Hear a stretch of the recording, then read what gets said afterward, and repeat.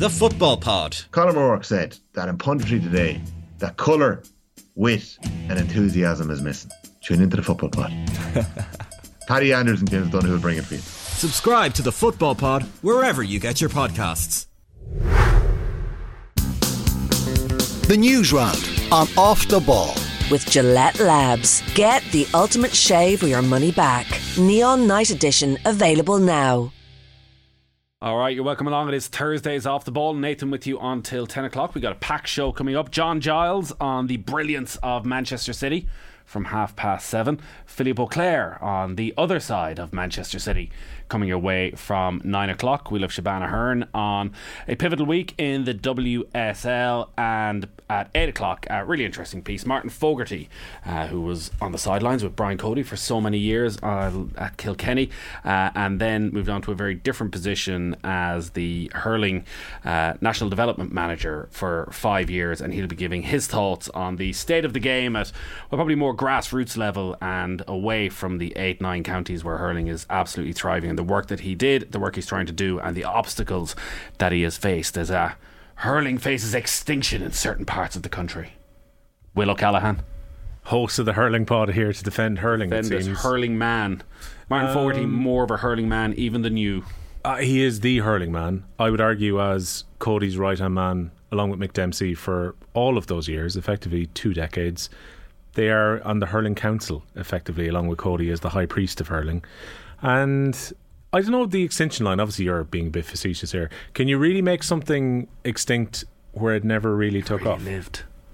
Can you be extinct if you've never really lived? It's very philosophical, but yeah. That's the way we should have opened it. I remember reading Martin Fogarty's piece with Declan Bogue when he had left this role, which happened during COVID, and he's never been replaced since. So hurling has been without a national director since 2021, and he was making the point that he probably wasn't as aware until he went particularly to Ulster and realised the situation in some of the counties where legitimately there were only a couple of clubs there and there was very little infrastructure around hurling. It was even more surprising than he expected when he arrived. And I think that's really stood out, that you kind of, when you put it down that way, and if we were to tally the job that would be required, it's maybe bigger even than some people would expect when they talk about the idea of trying to promote hurling. And then you saw how solidly Liam Griffin's motion was beaten at Congress this year. You have to wonder about the appetite countrywide to grow the game of hurling. Well, there is no great appetite in a huge amount of clubs, and it was interesting talking to Martin about his experience in certain counties, strong football counties, as to when he went in and he spoke to people and, let's try and get a juvenile hurling set up, and the resistance that was in his way. Now, firstly, there's a lack of knowledge there of hurling in the first place to actually go and coach the game, but that an awful lot of clubs are football clubs. I was making the point, are they not GAA clubs? And he's like, they're football clubs, yep. And they don't want to be a GAA club with hurling involved. So, and even in some dual counties where genuinely both games are being promoted fairly equally, you can have a situation where there's a football club in the area and there's a hurling club in the area, and they're almost like sister clubs without being connected. But the feeling is that the lads who want to play hurling can go and play with the hurling club and the football club will be separate, and then that creates all sorts of issues when it comes to the season and when the club championships get underway and team players are having to go out and play every 2 or 3 days as a result, because there's not that joined up thinking because the clubs are separate. And then you add in, like Martin Fogarty's own county, where they've found their own curious way to solve the calendar with the football championships, where the football in Kilkenny effectively ends before the summer gets underway, and then hurling, which is by far the dominant sport within the county, has the summer as a run for itself once Kilkenny have been knocked out of the championship. Richie McCormack, good evening. Lads, how are ye? Before you say a Kilkenny man preaching about, just one sport, what have they, 34 football clubs in Kilkenny? And an All-Ireland Junior Championship where our own hurling pod co-host Paul Murphy was the teak tough full back in that team. Yeah, Paul, don't tune in between 8 and 9. Your All-Ireland is a very worthwhile thing in football. It's an equal of all your hurling medals, but I did like the way Martin spoke about football of, they're into it, so they sort of go and play their games and do that thing and have a bit of fun with it, like not too serious, like they're just, it's not like the hurling, which we take seriously, but there's still an opportunity if you're into football in Kilkenny to play it.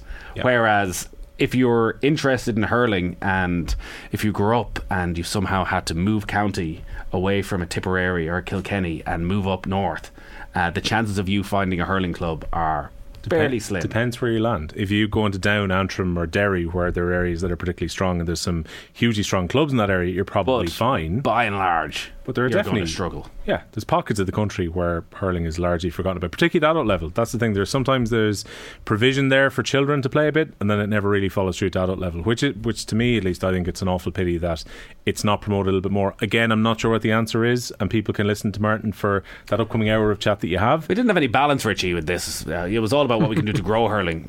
Maybe I should have got. Maybe there's too much hurling. Maybe there's too much hurling. Stamp it out. Get rid of it entirely. Now, there's when you think about it, it's interesting that for decades now at this stage, they obviously operated individually, but they're going to collectively come under the GA banner eventually. But you did have the Ladies Gaelic Association and the Camogie Association, and I wonder, is there scope within the GA banner to essentially have a self-operating hurling unit within the GA, instead of it being all under the one and everything kind of being, parsed out here and there on a club by club basis, whether you can have a dedicated wing of the GEA which is solely looking after hurling. It's probably something that they would need to look into down the line. You must have been listening, because that was basically the end point from Martin Fogarty was, I was asking about Spoiler. I was asking him about resources, because he had that role for 5 years. There's nobody in that role right now as to what resources are available when you are trying to grow hurling. He said it's not an open door at all towards finances. You've got to make the case for equipment, you've got to make the case for coaching courses, all of that sort of stuff. And you probably need someone, Nathan, in that position, because ultimately it will flow up from the games development officers who are in the counties in question now, and maybe you'll have, say, a regional development officer who would then be feeding in.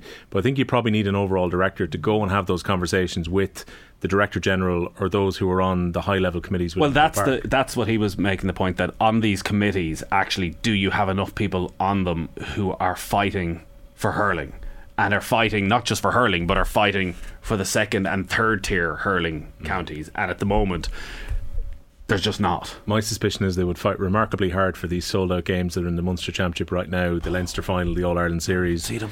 Which are a great showcase, and I'm sure bring in tremendous revenue to the GAA, but I would say what happens further down is probably of less importance. What are you on about? Sunday afternoon, nothing but hurling. What about the great Gaels of this country from Mayo and Kerry, who provided more entertainment, let's be honest, than any hurling counties have over the last decade? Mayo and Kerry footballers. And they're behind the paywall. Well, and everyone's just getting on with it, aren't they? Everyone's getting on with it. They'll pay their money. They'll reward these players. It's fine. No bitching and moaning here. You're going to Killarney now today? I'll go to Killarney. I've got stuff on Saturday afternoon. I'm watching the golf instead. Well, the golf will be on. It's like a perfect... you go straight from Mayo, Kerry, Champions Cup final, golf for the evening. Thing of beauty. All on the couch. Would not be a thing of beauty to go down to Kerry for the weekend?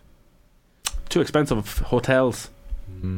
What's your point? I don't understand what your point is. Oh no, just quintessential Mayo football man. Be expecting to be on the terraces. Well, I'm a quintessential Mayo football man that I live in Dublin, and when they're playing in Croke Park, I head over there. It's a bloody long way from Dublin to everywhere. That's the problem here. And also, it's not straight knockout. Well, there is that element. No hotel rooms in Killarney. Don't you be criticising me. Bloody hell, awfully win one match. And where we? Yeah, and Will wasn't even there. Just because you never have to travel anywhere. Where were you last night? Tweeting about it. Go to Cullen Park. Yeah. No, had to work. Yeah, outrageous. I know. Had to work. Had to work, Richie. Plus, by the time I would have considered going, the game was already sold out at that point. Such was the offer support. I probably could get in, Arthur. Yeah, Arthur's I've said probably couldn't get in. I probably could have got in the press pass. Yes, but anyway, absolutely. Michael Verney was there. I think I'm not sure he used his press pass again or not, but I saw a picture doing the rounds of him jumping up, punching the air beside Michael Dignan on the pitch afterwards. You see, Verney's a proper hurling man. He's actually paying into these things, unlike you, Will. There you go. And he's going in the first place, actually. Indeed. 53106 is the text number. Richie is with us because it is the news round right here on Off the Ball.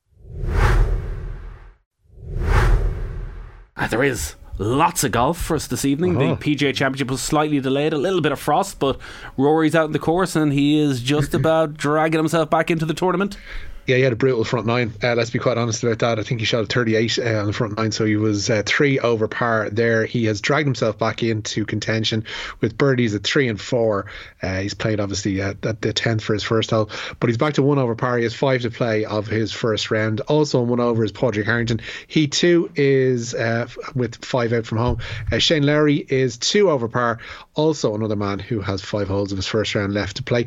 Ryan Fox is the current leader with 3 to play at Oak Hill. He is on 3 under par. As you mentioned there this morning, a 2-hour delay to the start of play due to frost on course, and that means that Seamus Power won't be out until just after 8:30 this evening. Global warming is what's going on. We've had a Grand Prix cancelled because of flooding, and now frost in May in New York delaying the USPGA. So Rory's shown a bit of grit, bit of fight here. As you say, disastrous opening 9, 3 over par, back-to-back birdies. He's back to 1 over par, so he's only 4 shots off the lead. I think if he finished 4 shots off the lead on day 1, he would take quite a bit of confidence from that, and confidence is clearly an issue with him right now. When you just look at his general demeanour and his tone in his press conferences, he looks like he's a little bit shell-shocked with what happened at the Masters. He spoke in his press conference of the night before the Masters never being as confident that he was going to play well at Augusta, talking to Bob Rotella and basically saying, like, I feel too good, how do I stay in a level? Which is not the greatest recommendation for Bob Rotella's work, that he goes and stinks the joint out 2 days later, but to go from that to where he is now, and more or less zero expectations coming into this, I think if he gets in after day 1, 4 shots back, job done. Are you saying the advice there was to pour too much cold water and actually... Well, there's never a middle ground with McIlroy. It is all or nothing. He is God, or it is just complete disaster. So, well, given his experience at quite a few of the recent majors, as long as he's not out of contention by the end of day 1, at least that's something he can build on for tomorrow. And no one's really running away at the moment. Our old friend Ryan Fox right up there at the top of the leaderboard, and I'm sure you're about to tell us, Nathan, about his lineage as the son of a former All Black. And I remember following him around. One of the great things about you as a broadcaster, Will, is that you never need to tell them you're in there first. There you go, steal the line from you. But I remember us following him around at Ballyliffin when he was going really well at the Irish Open. He's one of those players who tends to do well at the Irish Open. Yeah, he's a very good European Tour player, and does pop up the odd time in a major. He was beaten in a playoff that year in Ballyliffin in the Irish Open, so he's 3 under par. Victor Hovland 3 under par as well. There was a sense that this course might suit Hovland. It is more of a US Open type course, which means the scoring isn't expected to be particularly low, that 5-6 under par might actually go and win this tournament. And the bits I've seen on TV so far does have that look on very tight fairways. The rough is going to make it very difficult, but the one that's there, Scotty Scheffler, who is a shot off the lead. He's been playing really solid golf, but his putter has let him down big time so far this season, and particularly over the last couple of months. He's thereabouts, but he's also outside the top 100 in the strokes game putting stats. So even a slight improvement in his putting, and he's the likely winner of this tournament. John Rahm, I see, he's had 3 straight bogeys. It's interesting that Gary Murphy the other night was saying that on that putting point, that Scheffler is so good around the fairways that he's always going to give himself chances. So if it just starts to go on a streak of good putting, he's a guy who will naturally give himself loads of birdie opportunities there. So, well, he's the standout name, I think, even though Hovland is obviously very much an emerging force right now. But the fact that Scheffler is there, just a shot off the lead right there on day 1, will have everybody else a bit worried. Anything else further down the leaderboard, Richie? Not really to mention. There's I mentioned Harrington and Larry, and they're Larry's back to 2 over par now. Back to 2 over par, yeah. So. Bryson is there on 2 under par. Keegan Bradley's on 2 under par. Colin Morikawa is one of those who's on 1 under. At the moment he has 5 to play. Then you're down into the likes of Luke Donald and JT Poston, who are level, so it's kind of condensed, and as long as you're not 5 adrift, I'd say, at the end of the first day, you're probably in with a fair enough chance, once your play improves, to drag yourself back into contention. Hurling needs its own national organisation, otherwise it'll stay the same. PS, expect some bloodshed between the 2 organisations at ground level, says Anthony, a former hurling coach in the football county. How mysterious. Bloodshed. I hope it doesn't go that far. The opposite regarding promoting football also holds true in hurling counties. There's very little appetite to promote football in Limerick, and it's even discouraged in that players are no longer allowed play dual in minor anymore. This is biased towards hurling, because anyone decent at both football and hurling will most often choose hurling. It's a difficult one for the hearts and minds, isn't it? Particularly when a county is very successful in one code. So right now, if you were a really good underage player in Limerick and football or hurling is the choice laid before you. Grode Hegarty. Yeah, you're going to stick with hurling, aren't you? Well, look at Dublin.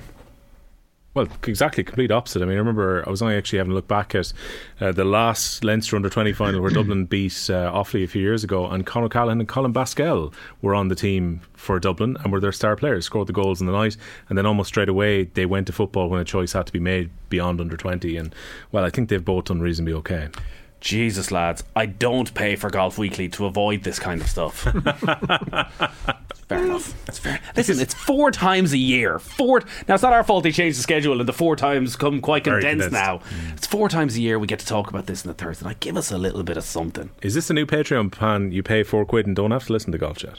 Just give us the money. I don't care whether you listen or not once the cash is in. That's how these things work. Live football tonight. Big night for West Ham. Yeah, lots of live football tonight. West Ham hoping to reach a first European final since 1976. They have taken a 2-1 lead with them to Alkmaar for the second leg of their Conference League semi-final with AZ. Elsewhere in that competition, Basel hold a 2-1 lead at home to Fiorentina. Roma take a 1-0 advantage to Bayer Leverkusen for the second leg of their Europa League semi-final. Sevilla and Juventus resume level at a goal apiece.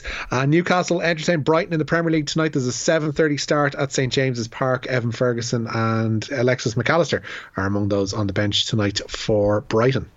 Yeah, obviously a big game for both Newcastle as they look to secure Champions League football, and for Brighton as they look to get Europa League football. Brighton have so many games left that they're having to rotate a huge amount. So I think 4 changes, Levi Colwill not even in the squad, and McAllister on the bench, Ferguson on the bench. So what might have looked like a very tricky game for Newcastle, I think when you look at that Brighton starting 11 you would think maybe they'll be alright.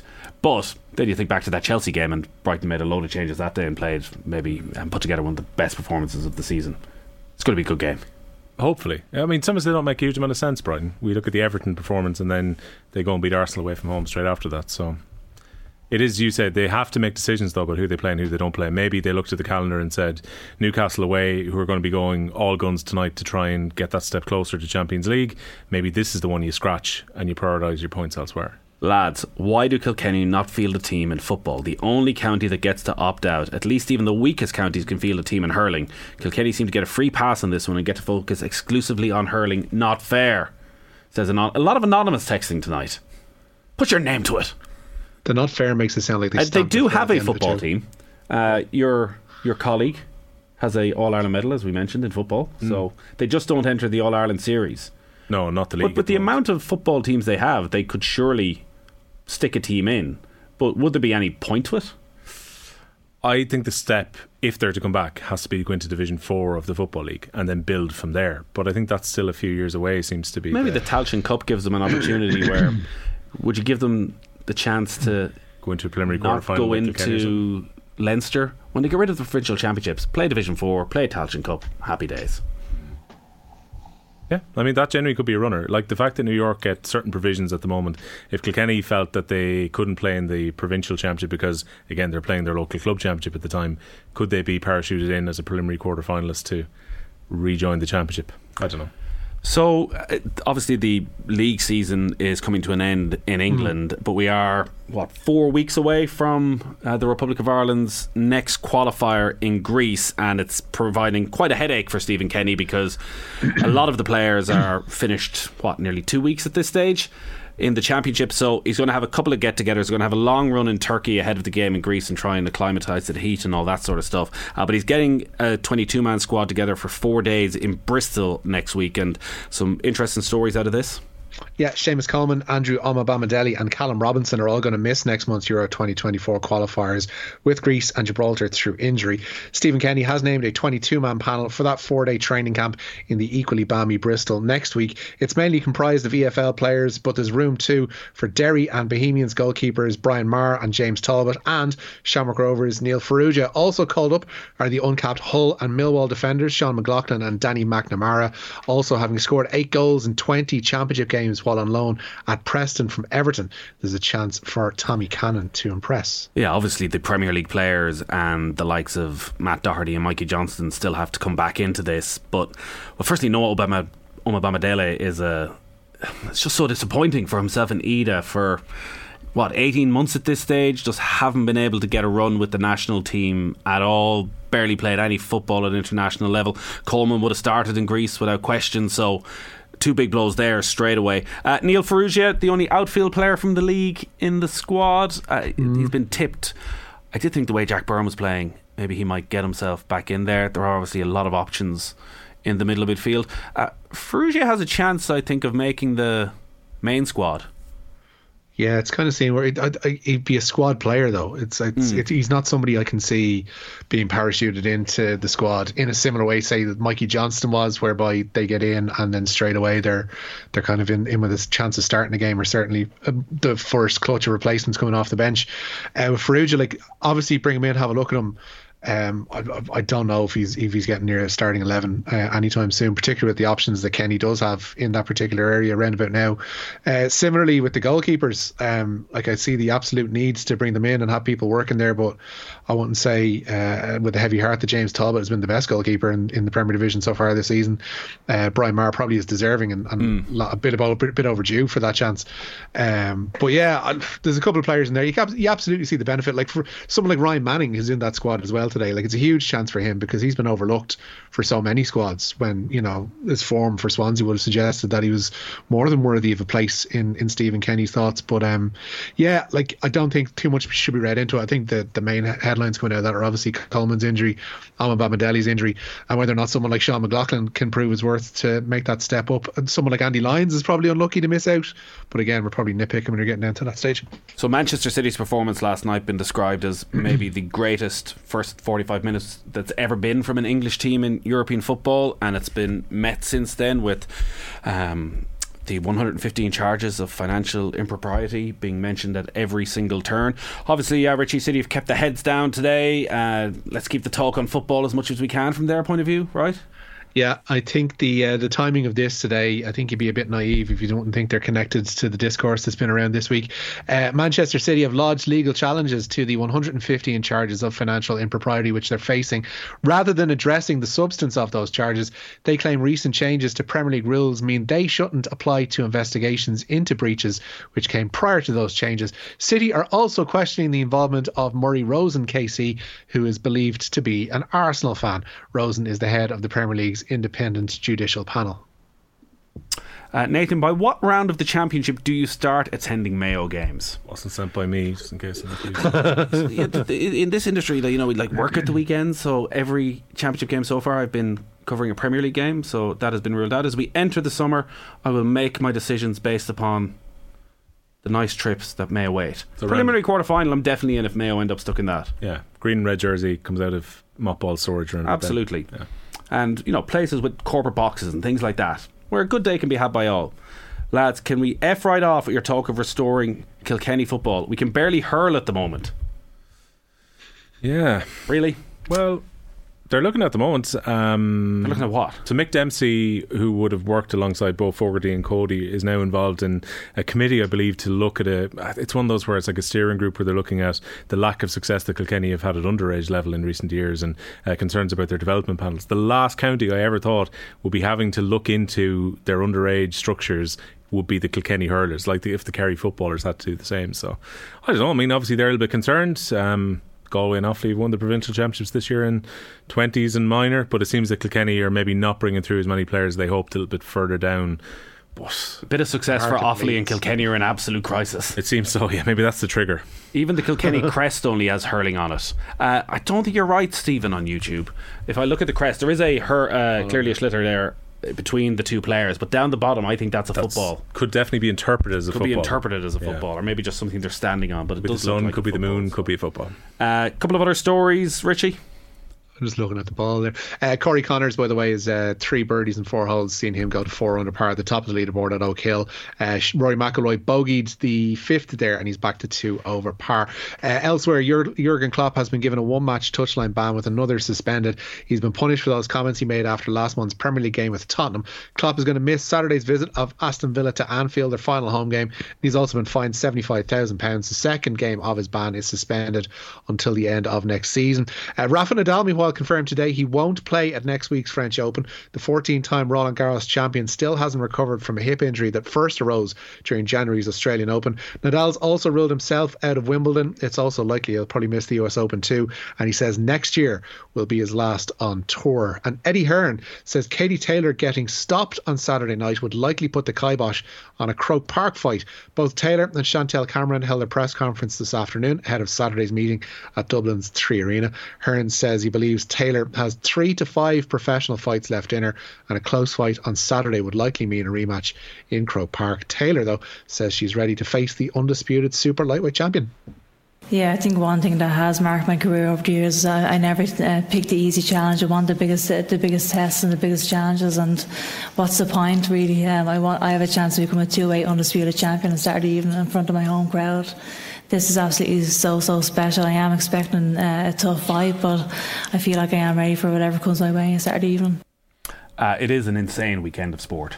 Just a bit, yeah. Particularly, as you said, if you're sitting down watching the rugby, you go straight into the Katie Taylor fight pretty much directly after that. Plenty of football in the afternoon. I'm not sure if I totally agree with Eddie Hearn's logic there. If Chantel Cameron was to get a knockout victory against Katie Taylor, they're for Cameron's titles, so Katie Taylor would still be holding her undisputed lightweight titles. So people are still interested in watching the Serrano fight. I know it would take some of the gloss off Katie Taylor being undefeated and all that, but surely if people were interested to go and watch Serrano versus Taylor and Croker, storyline is the storyline. I think it's the momentum and the final fight and all of that. So hold on, does that not make this fight even more risky than we thought it was then? Or is this Eddie just adding up the hype ahead of the fight? Well, I think she had to take the fight. Well, no, she wanted Chantel Cameron. Yeah, but she wanted to fight in Dublin, so this was the opportunity. DAZN wanted to fight on this weekend is the reason that's in the Three Arena in Dublin this weekend. What time's it on at? Oh, probably Ringwalk could be around 10 o'clock or so. It's actually a substantial expensive day, isn't it? £12 for the Mayo match. How much is DAZN? I think it's $9.99 a month. I think you can get a longer pass for the year, but if you're watching it, by correct methods, it would be $9.99. Don't be it's either that or $4,000 to get in.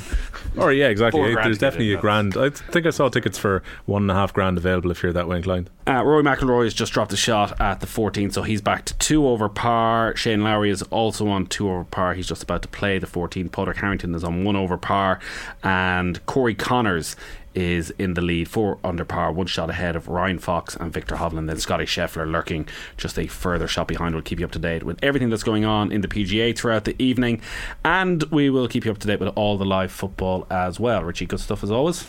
Nice, lads. Will, thank you. Cheers, Nathan. The Newsround is in association with Gillette Labs. Get the ultimate shave or your money back. Neon Night edition available now.